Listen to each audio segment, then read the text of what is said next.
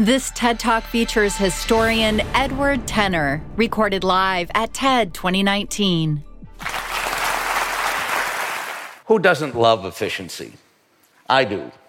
Efficiency means more for less. More miles per gallon. More light per watt. More words per minute. More for less is the next best thing to something for nothing. Algorithms, big data, the cloud are giving us more for less. Are we heading toward a friction-free utopia or toward a nightmare of surveillance? I don't know. My interest is in the present. And I'd like to show you how the past can help us understand the present. There's nothing that summarizes both the promise and the danger of efficiency like the humble potato. The potato originated in the Andes, and it spread to Europe from the ancient Inca.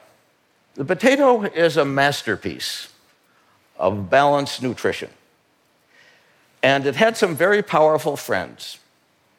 King Frederick the Great of Prussia was the first enthusiast.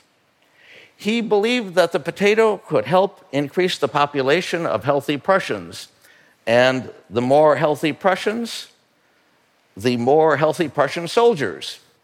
And some of those healthy Prussian soldiers captured a French military pharmacist named Parmentier. Parmentier at first was appalled by the morning, noon, and night diet fed to POWs of potatoes. But he came to enjoy it. He thought they were making him a healthier person. And so when he was released, he took it on himself to spread the potato to France. And he had some powerful friends. Benjamin Franklin advised him to hold a banquet at which every dish included potatoes. And Franklin was the guest of honor. Even the king and queen of France were persuaded to wear potatoes, potato flowers, pardon me. The king wore a potato flower in his lapel, and the queen wore a potato flower in her hair. That was a truly great public relations idea. But there was a catch. The potato was too efficient for Europe's good. In Ireland, it seemed a miracle. Potatoes flourished, the population grew. But there was a hidden risk. Ireland's potatoes were genetically identical. They were a very efficient breed called the lumper. And the problem with the lumper was that a blight from South America that affected one potato would affect them all. Britain's exploitation and callousness played a role, but it was because of this monoculture that 1 million people died and another 2 million were forced to emigrate. A plant that was supposed to end famine created one of the most tragic ones. The problems of efficiency today are less drastic, but more chronic. They can also prolong the evils that they were intended to solve. Take the electronic medical record. It seemed to be the answer to the problem of doctors' handwriting, and it had the benefit of providing much better data for treatments. In practice, instead, it has meant much more electronic paperwork, and physicians are now complaining that they have less rather than more time to see patients individually. The obsession with efficiency can actually make us less efficient. Efficiency also bites back with false positives. Hospitals have hundreds of devices registering alarms. Too often, they're crying wolf. It takes time to rule those out, and that time results in fatigue, stress, and once more, the neglect of the problems of real patients. There are also false positives in pattern recognition. A school bus viewed from the wrong angle can resemble a punching bag. So precious time is required to eliminate misidentification. False negatives are a problem too. Algorithms can learn a lot fast, but they can tell us only about the past. So many future classics get bad reviews, like Moby Dick, or are turned down by multiple publishers, like the Harry Potter series. It can be wasteful to try to avoid all waste. Efficiency is also a trap when the opposition copies it. Take the late 19th century French 75 millimeter artillery piece. It was a masterpiece of lethal design. This piece could fire a shell every 4 seconds. That wasn't so unusual, but what was really brilliant was that because of the recoil mechanism, it could return to the exact same position without having to be re-aimed. So the effective rate of firing was drastically increased. Now, this seemed to be a way for France to defeat Germany the next time they fought. But predictably, the Germans were working on something very similar. So when the First World War broke out, the result was the trench warfare that lasted longer than anybody had expected. A technology that was designed to shorten war prolonged it. The biggest cost of all may be missed opportunities. The platform economy connecting buyers and sellers can be a great investment, and we have seen that in the last few weeks. Companies that are still losing hundreds of millions of dollars may be creating billionaires with initial public offerings. But the really difficult inventions are the physical and chemical ones. They mean bigger risks. They may be losing out because hardware is hard. It's much harder to scale up a physical or chemical invention than it is a software-based invention. Think of batteries. Lithium-ion batteries in portable devices and electric cars are based on a 30-year-old principle. How many smartphone batteries today will last a full day on a single charge? Yes, hardware is hard. It took over 20 years for the patent on the principle of dry photocopying by Chester Carlson in 1938 to result in the Xerox 914 copier introduced in 1959. The small, brave company, Haloid, in Rochester, New York, had to go through what most corporations would never have tolerated. There was one failure after another, and one of the special problems was fire. In fact, when the 914 was finally released, it still had a device that it was called a scorch eliminator, but actually it was a small fire extinguisher built in. My answer to all these questions is inspired inefficiency. Data and measurement are essential, but they are not enough. Let's leave room for human intuition and human skills. There are 7 facets of inspired inefficiency. First, take the scenic route. Say yes to serendipity. Wrong turns can be productive. Once when I was exploring the east bank of the Mississippi, I took the wrong turn. I was approaching a toll bridge, crossing the great river, and the toll collector said I could not turn back. So I paid my 50 cents, that's all it was at the time, and I was in Muscatine, Iowa.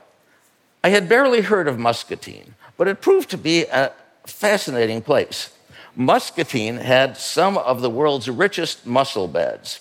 A century ago, a third of the world's buttons were produced in Muscatine, 1.5 billion a year.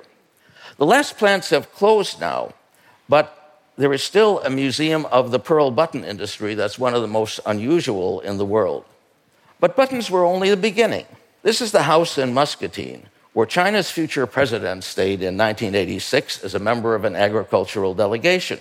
It is now the Sino-US Friendship House, and it's a pilgrimage site for Chinese tourists. How could I have foreseen that? Second, get up from the couch. Sometimes it can be more efficient to do things the hard way. Consider the Internet of Things. It's wonderful to be able to control lights, set a thermostat, even vacuum the room without leaving one seat. But medical research has shown that actually fidgeting, getting up, walking around is one of the best things you can do for your heart. It's good for the heart and the waistline. Third, monetize your mistakes. Great forms can be created by imaginative development of accidents. Tad Lesky, an architect of the Metropolitan Opera at Lincoln Center, was working on a sketch and some white ink fell on the drawing. Other people might just have thrown it away, but Lesky was inspired to produce a starburst chandelier that was probably the most notable of its kind of the 20th century. Fourth, sometimes try the hard way. It can be more efficient to be less fluent. Psychologists call this desirable difficulty. Taking detailed notes with a keyboard would seem to be the best way to grasp what a lecturer is saying, to be able to review it verbatim. However, studies have shown that when we have to abbreviate, when we have to summarize what a speaker is saying, when we're taking notes with a pen or a pencil on paper, we are processing that information. We're making that our own, and we are learning much more actively than when we were just transcribing what was being said. Fifth, get security through diversity. Monoculture can be deadly. Remember the potato? It was efficient until it wasn't. Diversity applies to organizations too. Software can tell what has made people in an organization succeed in the past. And it's useful sometimes in screening employees, but remember, the environment is constantly changing. And screening software, has no way to tell, and we have no way to tell, who is going to be useful in the future. So we need to supplement whatever the algorithm tells us by an intuition and by looking for people with various backgrounds and various outlooks. Sixth, achieve safety through redundancy in human skills. Why did two 737 MAX aircraft crash?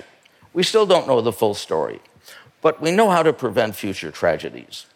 We need multiple independent systems. If one fails, then the others can override it. We also need skilled operators to come to the rescue, and that means constant training. Seventh, be rationally extravagant. Thomas Edison was the pioneer of the film industry as well as of camera technology. Nobody has done more for efficiency than Thomas Edison. But his cost-cutting broke down. His manager hired a so-called efficiency engineer who advised him to save money by using more of the film stock that he shot, having fewer retakes. Well, Edison was a genius, but he didn't understand the new rules of feature films and the fact that failure was becoming the price of success. On the other hand, some great directors like Erich von Stroheim were the opposite.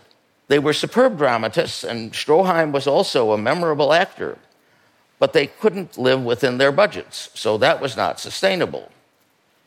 It was Irving Thalberg, a former secretary with intuitive genius who achieved rational extravagance, first at Universal and then at MGM, becoming the ideal of the Hollywood producer.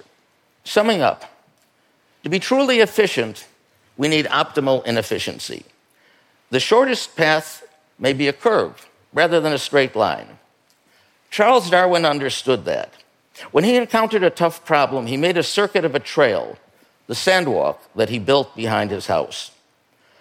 A productive path can be physical, like Darwin's, or a virtual one, or an unforeseen detour from a path we had laid out. Too much efficiency can weaken itself, but a bit of inspired inefficiency can strengthen it. Sometimes the best way to move forward is to follow a circle. Thank you. For more TED Talks, go to TED.com.